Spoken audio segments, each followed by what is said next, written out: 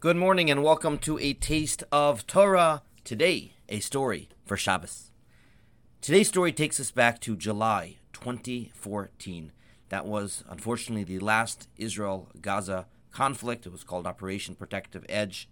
And there was a hotline where Americans, or people really throughout the entire world, could call and get the name of a soldier in the IDF to pray on behalf of. And this story happens to someone named Betsy, who's married to her husband Simon. They live in Beverly Hills. They also visit Jerusalem fairly regularly, even have an apartment over there. So because they strongly identify with Israel, praying for Israel during a time of war was something they would do. They called the hotline. They were given the name of a soldier, and she posts this name on a sticky note on her refrigerator. And time went on, months went on.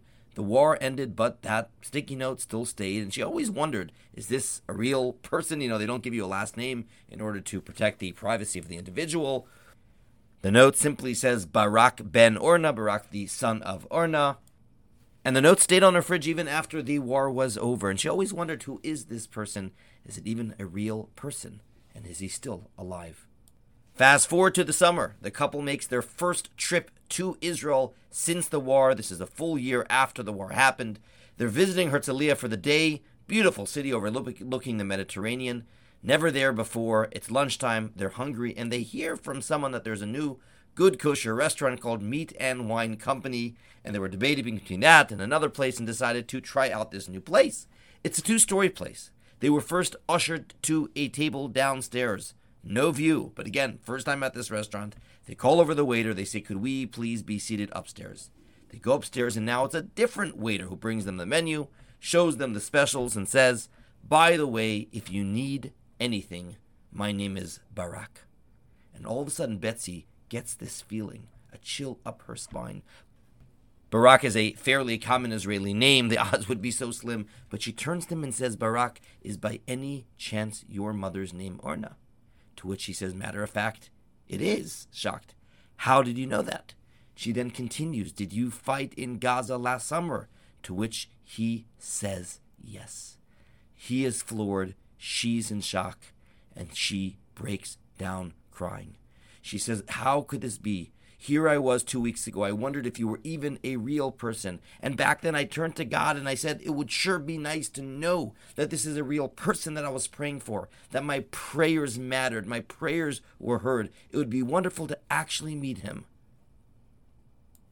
I just cannot believe that I met you today. What were the odds I would be in Israel at this restaurant, choosing to switch over to the top floor, and that you would be my waiter?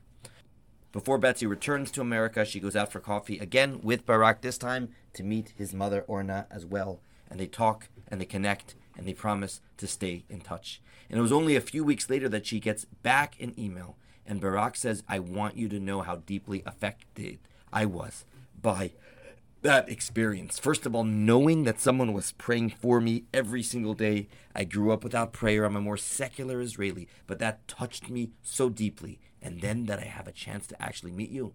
I decided I want to start praying too, and he writes that he would like to begin putting on tefillin.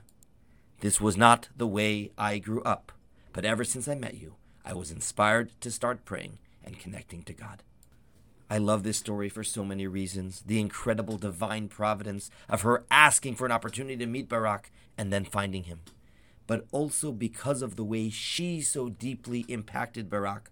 Often the way to inspire faith in someone else is not by telling someone else what to do, but by showing them how much you care. That is what truly touched Barak. And in our lives too, such stories can occur, and such stories do occur. What's needed of us is to live with this heightened sense of God consciousness, and also to connect with other people in a deep way. Not just saying, hey, how are you? But truly checking in. Truly caring, allowing us to feel the hand of God in our lives. We'll share that purpose. They will be transformed too.